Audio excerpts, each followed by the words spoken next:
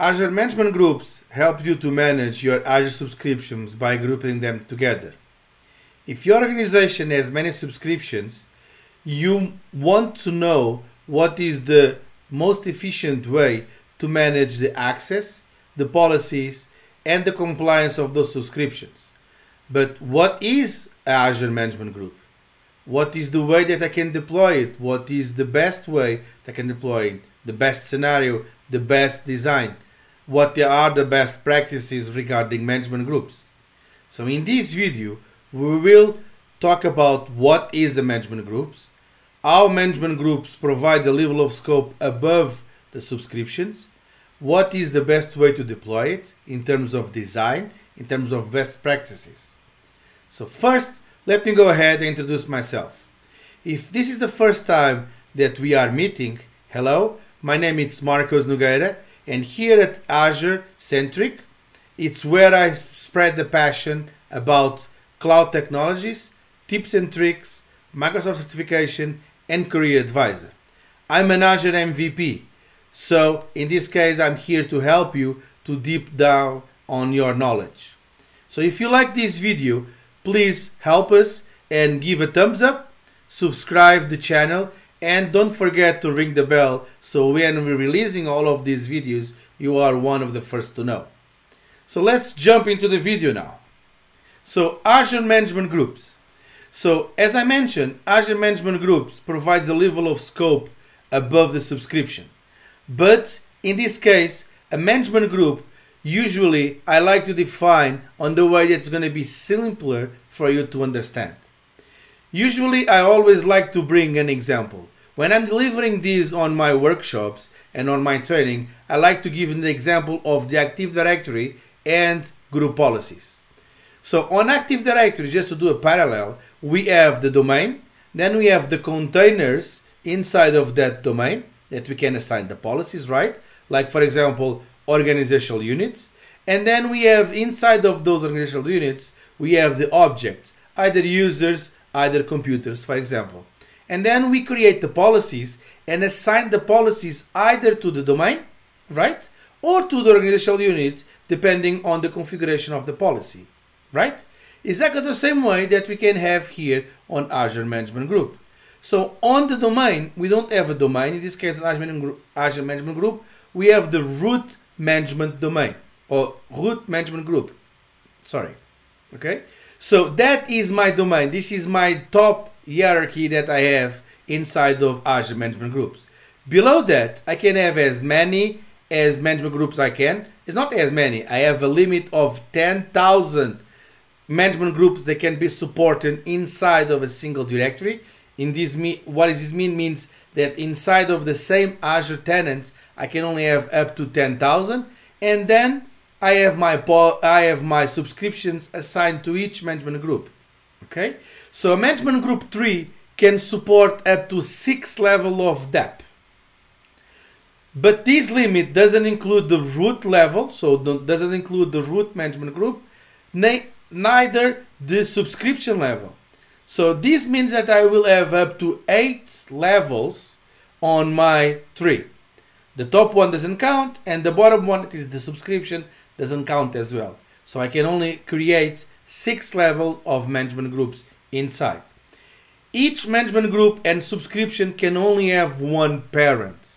So means that I can only give one parent. I can only create from the single hierarchies, from the tree, at one parent. Exactly the same way that we're doing on the organizational unit. Exactly the same way. Doesn't change at all. Each management group can have as many children as you want. Exactly the same way. So if I have a parent, I can have as many children as I want. In this case, as many management groups and subscriptions under that management group that I did create it. All the subscriptions and management groups are within a single directory, within a single Azure tenant. Okay? So by default, you have the root management group. So what does that mean? Means that when you create an Azure tenant and when you create the first subscription, okay, associated with that Azure tenant, automatically create what's called the tenant root group, or the root management group. Okay, that is the name, and usually the ID is associated with the Azure Active Directory ID. Okay, but you can change that name. To change that name, by default, okay, no one have access to change that name. Only the global admins on the Azure tenant can elevate themselves as either an owner or a contributor to on the root management group to change that name. So it's totally okay to change the name of the root or the tenant root group without any problem. And then, of course, I can create all of my management groups. Okay? By default, all the subscriptions that you created, it will land on the root management group. By default. Then, if you want, you can move them to the place that you want, and then they will be over there. Okay? So, root management groups, they cannot be moved or deleted, unlike other management groups. This is your domain. So on your Active Directory, you cannot move the in this case the domain inside of the group policies, right? You cannot delete the domain as well. To that, you need to remove from either the tree of the forest that domain. But that's a different aspect of here. On Azure Management Groups, you cannot delete the root management group or move it. It's always the root, and you can only change the name and give different access. Okay?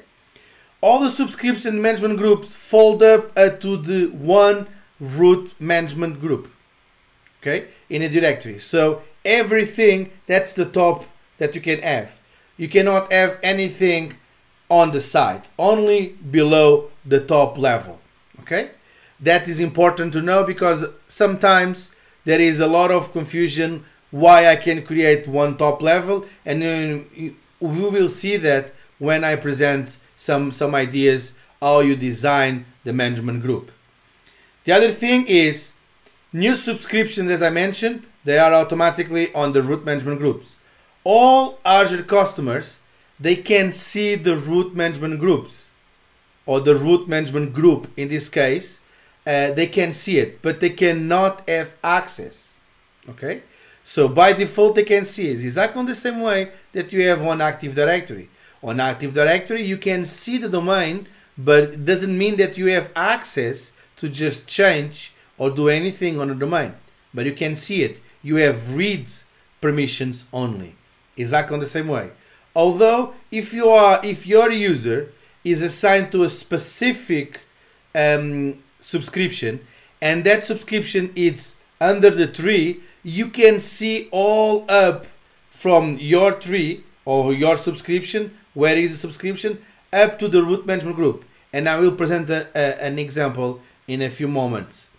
So no one by default is giving access to that. Only the global admins, they can do it. Regarding permissions, by default we have three big groups in Azure, right? In Azure AD, in this case, we have the owner, contributor, and reader.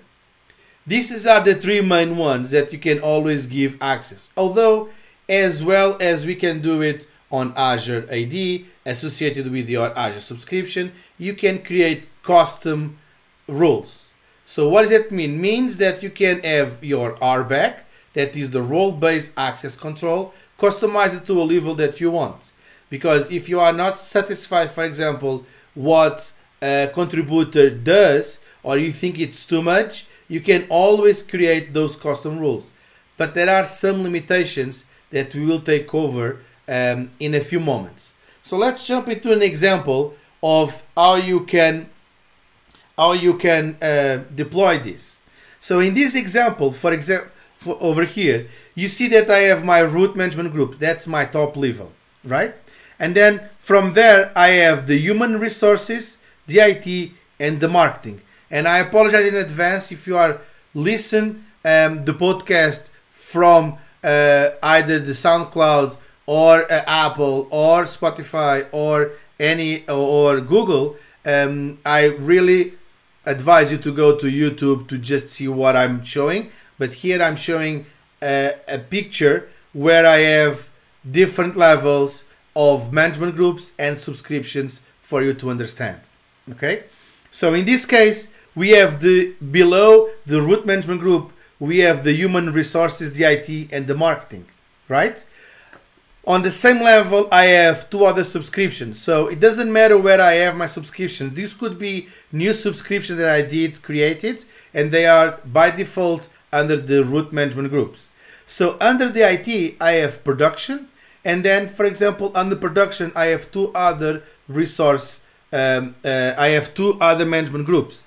One called Geo Region 1 and the Rio Region 2. And under respective of those management groups, I have different subscriptions. As you can see over here, doesn't matter which type of subscription that we have. These subscriptions are assigned or are under the same tenant. And that's the part that I want to explore over here. Okay? So as I mentioned, we can create policies. So when I assign a policy, and I assign a policy, for example, on the root management group, what's going to happen is everything below that root management group will be applicable on that policy. An example is, imagine that, as we can see over here, for example, we only have these two regions. Let's say that we have the regions of US East and US West, for example. If my Azure deployment is under those two regions, I might create a policy on top saying that I don't want to explore any other region. So I'm locking down, for example, any deployment on the region or any region on Europe, on Asia, on South America, on wherever besides North America, for example. Or even besides US East and US West, as I mentioned. Okay? This could be some examples that I can do on top. Although, what's going to matter in this case is if I'm applying or if I'm associating that policy to the root management group, what's going to happen is the root management group, because it's the top level, everything under that will be applied by that policy. Okay? And because I have exactly the same way that I have on Active Directory, that I have the inheritance, right? So every time that I'm applying that policy on top, everything down will be applied. So I need to be careful to apply something that is generic to the entire organization on the top level. That's why in this case, I have three other management groups: the human resources, IT, and marketing. And the reason for that could be various. This is only an example how you should embrace it. So what are the best practices that I advise you to have it? So below the management groups, create what are the difference. Try not to apply too many policies, okay, on the root management group. Try to apply policies that you are absolutely sure that will apply to your organization. For example, if you are deploying SAP, for example, on your organization, it's not good practice to just lock down the biggest VMs that you have on Azure on the root management group. So in this case, the human resources and the marketing that probably doesn't need SAP or deploy those resources, then you can lock at that level. So as a best practice, create a level below. That could be generic as well.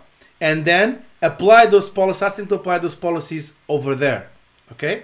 So one of the good practice that I always recommend my customers and everyone to apply is on the root management group, create a policy that instead of being effective, just being as audit mode. For example, if you have or not tags, that's a good practice to have tags on your resources on Azure, right?